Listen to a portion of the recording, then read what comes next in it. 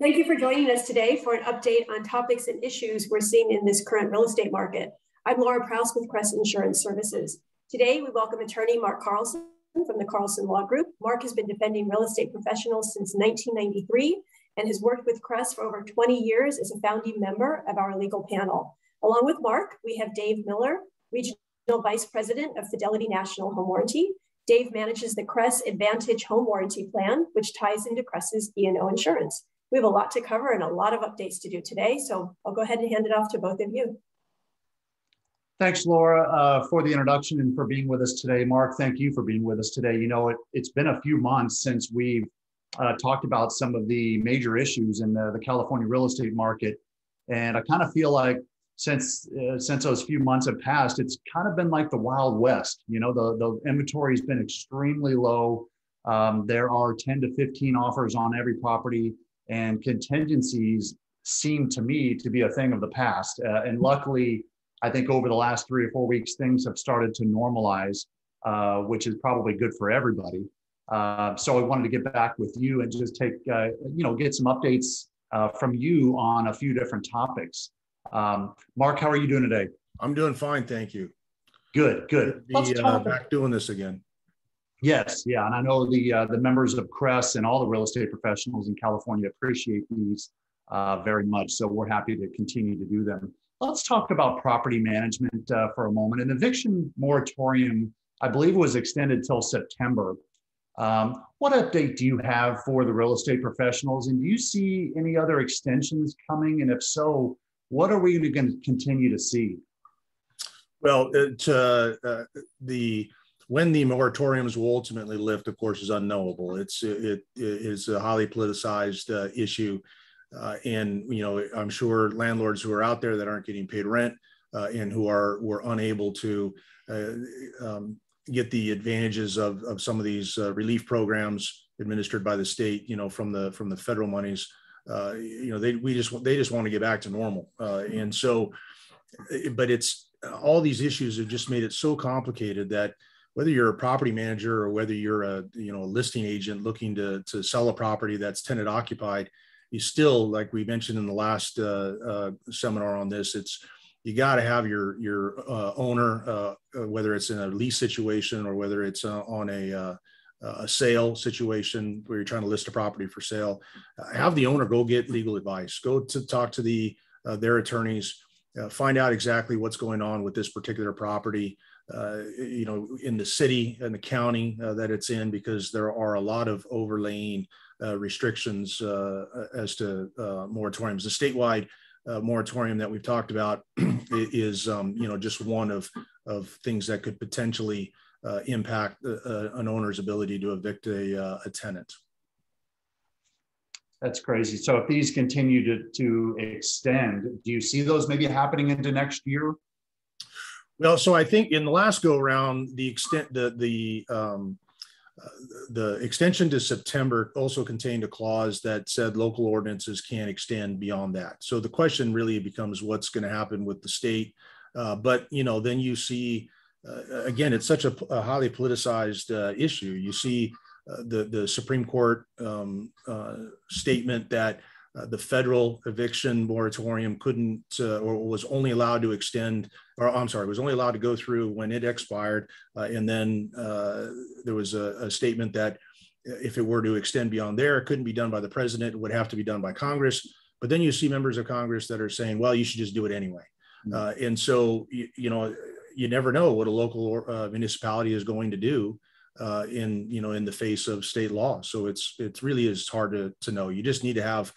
This is one area where agents, whether they be property managers or listing agents, just need to punt and have their clients go talk to an attorney and get advice from them, because it's just too complicated for an agent to navigate. Right. In your opinion, is this whole eviction moratorium, is it directly tied into COVID? Like, if the cases are getting better across the U.S., is this going to possibly go away? Because it seems like now the cases are getting worse, and now, on the street, we're hearing that it could go a lot longer because of that. Is it directly tied into COVID in cases? I don't think anybody knows that, because these moratoriums just come out of the blue. right? It's all of the California ones have all been extended within a day or within 24 or 48 hours of when its predecessor was going to expire. And so they just come out. There's just no way of knowing. That's crazy. Well, let's talk about non-contingent offers. I mentioned there was a Wild West period where there were, so that buyer's offer was hopefully more acceptable and accepted. There were no contingencies. And of course, you've mentioned to us in the past the dangers of not having, home inspections and, maybe pest control or home warranty and stuff like that on there. What update do you have on maybe the pitfalls of just, I guess, more from the buyer's side for non-contingent offers? Well, we're seeing, as we run the CREST risk management line, and then we have another risk management program that we handle calls for. And we're starting to see just recently houses being on the market a little bit longer, offers not being, or offers containing contingencies not being non-contingent, which I think is good because it's dangerous, as I previously mentioned. So hopefully the market and I know that it's probably like putting fingernails down a chalkboard to say, hopefully the market's cooling off, because, the industry professionals always love a hot market because everybody makes more money. Right. But I think the market being as hot as it was and pressuring agents to recommend or go along with non-contingent offers was really just an unnecessary risk. So, and from that respect, I'm glad that it seems to be cooling off, but who knows? Maybe it goes back to where it was. I'm just saying or telling you what I've been seeing lately through our risk management programs. Right, and I think you mentioned to us a couple of weeks ago, you're seeing an uptick in contingencies for sellers, and that there's a form, the seller's purchase of replacement property form, the SPRP. What exactly does this form do, and how does it help the sellers? Well, so when a seller in a tight market like this wants to sell their property, obviously they want to have a property to move to, unless they're just cashing out of the market, which some sellers are doing. But the seller purchase of replacement property form was revised in 2017, really to make it more user-friendly for real estate professionals. The prior version of the form did not clearly state when the inspection periods and when contingency periods on well, I guess what they call the down leg transaction would occur. Is it upon acceptance of the buyer's offer, or is it upon removal of the seller's contingency, once they find replacement property? So the form is a little bit more user-friendly, but it really should be filled out carefully because you don't want to have a circumstance where the seller can't find a property because the market's so tight, or gets beat out on a number of offers that they try to make, but then is locked in to sell their property, because that's when they nearly 100% of the time sue their listing agent saying, "What'd you get me into?" Right. Let's move over to wire fraud. I mean, I was just watching the news this morning, and a company was taken for $610 million. This is just not going away. And of course, it's heavy in real estate too. But what continual issues do you see with wire fraud? And honestly, what can real estate professionals and buyers and sellers do to protect themselves? Yeah, they're getting more sophisticated all the time. And just when people figure out solutions to stop it from happening, the bad guys come up with new methods in which to dupe people out of giving or sending money to false bank account addresses. And so really it just is diligence. It is calling before and after you send a wire so that the people know it's coming. And then calling to confirm that it got there. Not if you have a telephone call from somebody, and this just happened about 4 months ago to a client or on a case that I was involved with, where somebody had called and said, "Yeah, I'm so-and-so from ABC Escrow. I need you to send, I need to have you fill out this information so that we can, adjust, the wire." And so people are now impersonating the professionals that are involved in the transaction. And it isn't just a matter of emails like it was before. And so you have to be really diligent, double check whenever it comes to a wire. You have to, again, a call before and a call after, because if if you send a wire and then you call who you think you're supposed to be calling, and they don't know anything about it, then you've got 24 hours in which to stop the wire. But if you don't do that, then after that 24-hour period passes, it's nearly impossible to get that money back.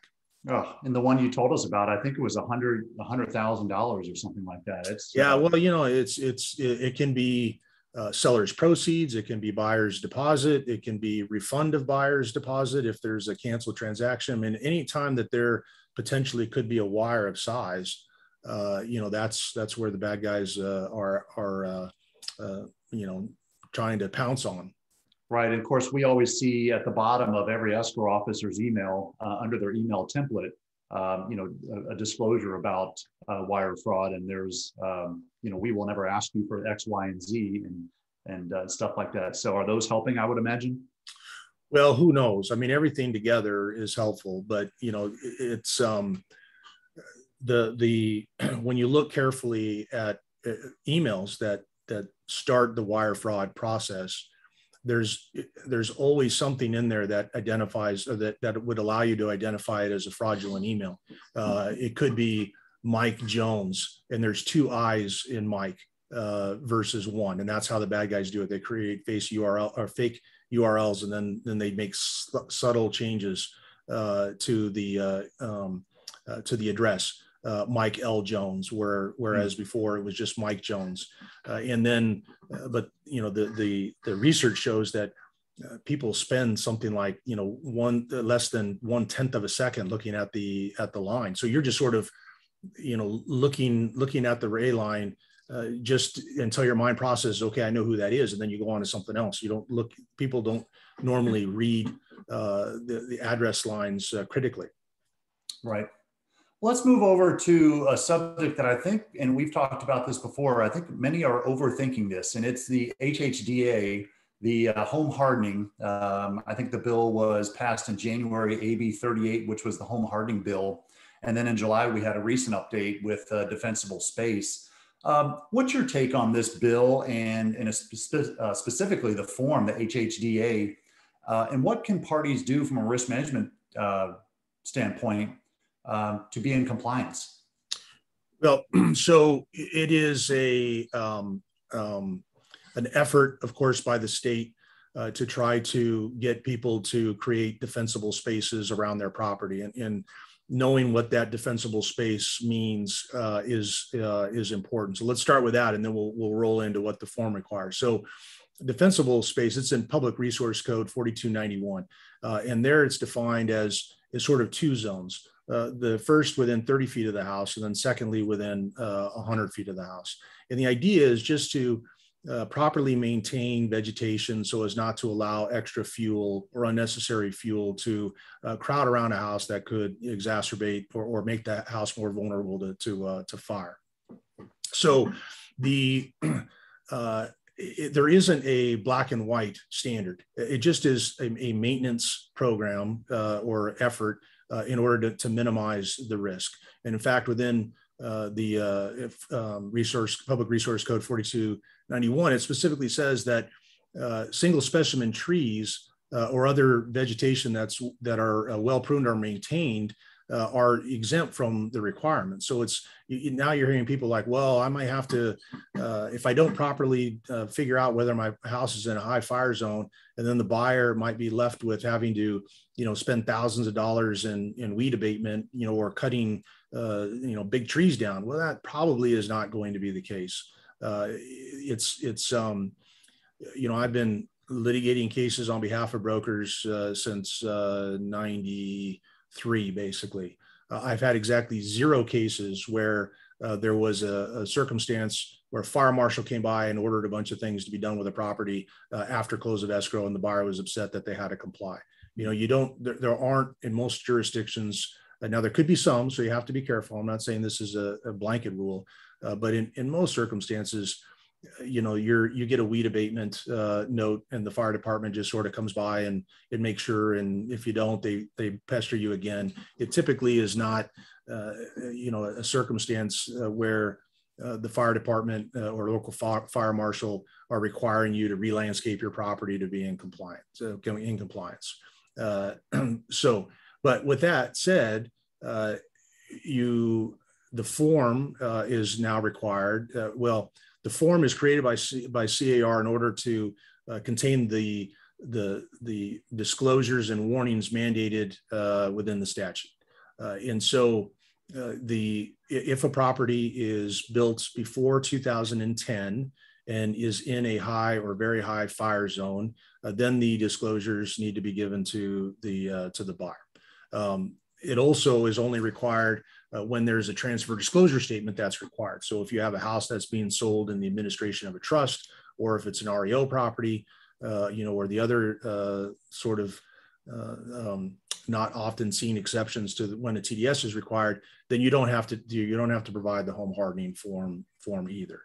And so then the question that we're getting from everybody is, well, how do I know if it's in a high or very high fire zone? Then it also applies outside of those zones if you live in an area where you abut up against sort of rolling hills and vegetation. So if you're lucky and you get that nice view of your house on a development and you're at the very end and you overlook a great big canyon, whether you're in a high or very high fire zone, you're going to have to make the disclosures, assuming it's built after or before 2010 in that circumstance as well.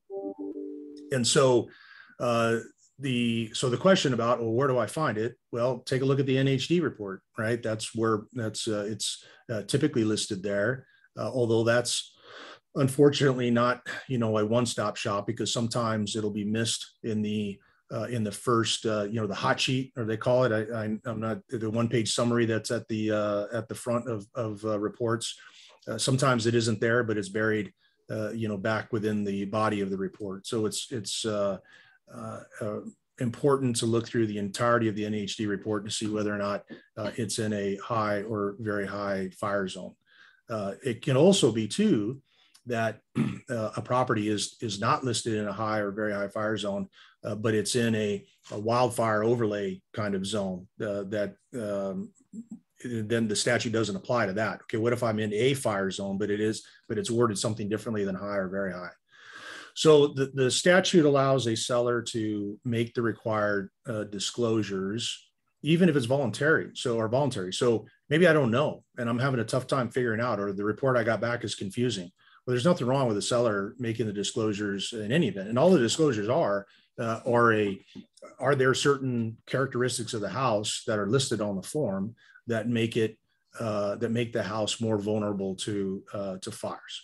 So, you could have a seller could take the approach, I don't know one way or the other, but I'm going to fill it out anyway. So then I know I'm covered irrespective.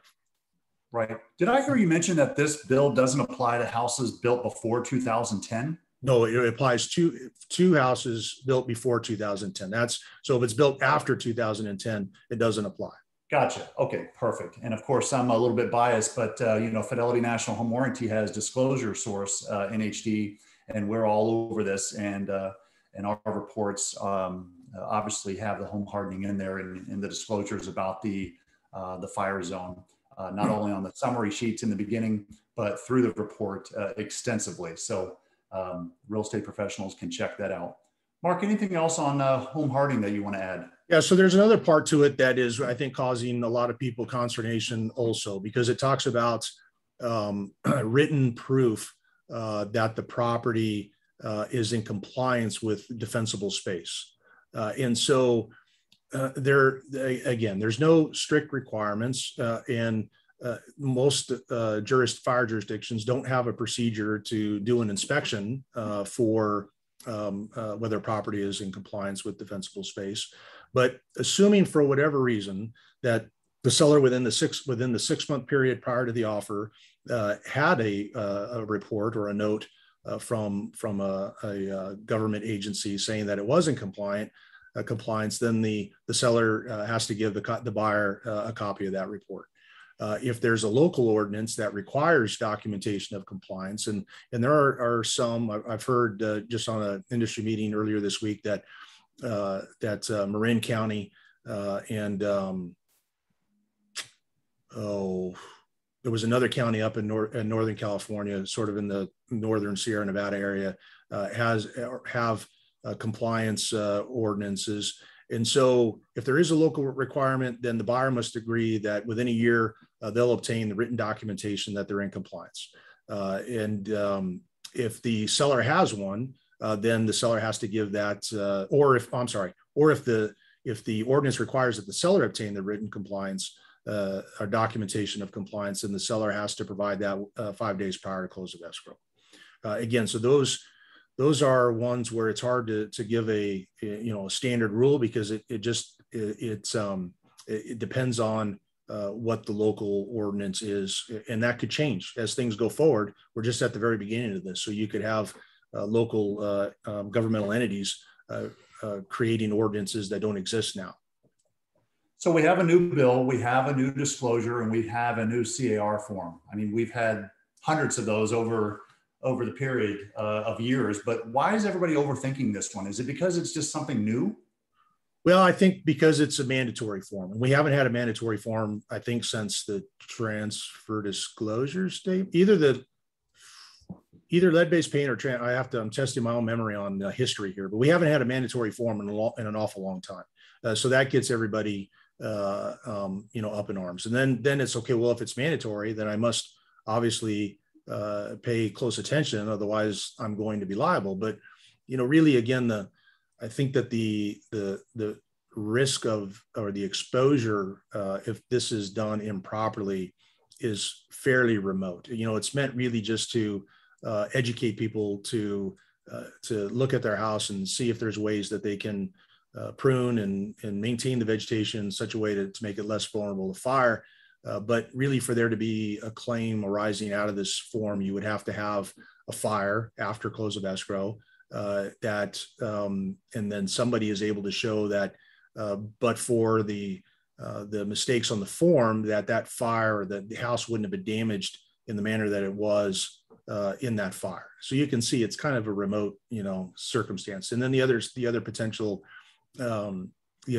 risk is, if a buyer buys a property and then in order to obtain written documentation of compliance, that they have to spend a lot of money in order to do that, which again, it's hard to know because there aren't very many local ordinances currently. Right. If the NHD report fails and the disclosure fails, who's ultimately responsible? Is it the sellers or the NHD report, the NHD company? Well, that's a good question. You're talking about a statute that's not even a year old yet. But if a seller could say, you know what, I'm going to voluntarily make the disclosures anyway. I don't care what they could say. I have an NHD report here that says that I'm not in a high fire zone, but you know what, I would like for my buyer to preserve this home because it's been in my family for generations, and so I'm going to make the disclosures anyway. That's perfectly fine under the statute. Good, excellent. Well, we have we've talked about many different topics today, and kind of going back on ones that we've talked about in the past. And Mark, we always appreciate your time and give us an update on these, because there's something new every month. So we look forward to the next time that we get to meet with you. And again, we thank you so much for your time. Laura, back to you. Great information as always. Like you said, there's always something new coming in on the market. So it's great that we're able to give this information out. Mark, Dave, thank you so much. Really appreciate your time, and I'm sure we'll be meeting again soon. And for those of you who are watching, a copy of this webinar is available on the Crest Insurance homepage if you look under the Claim Prevent blog.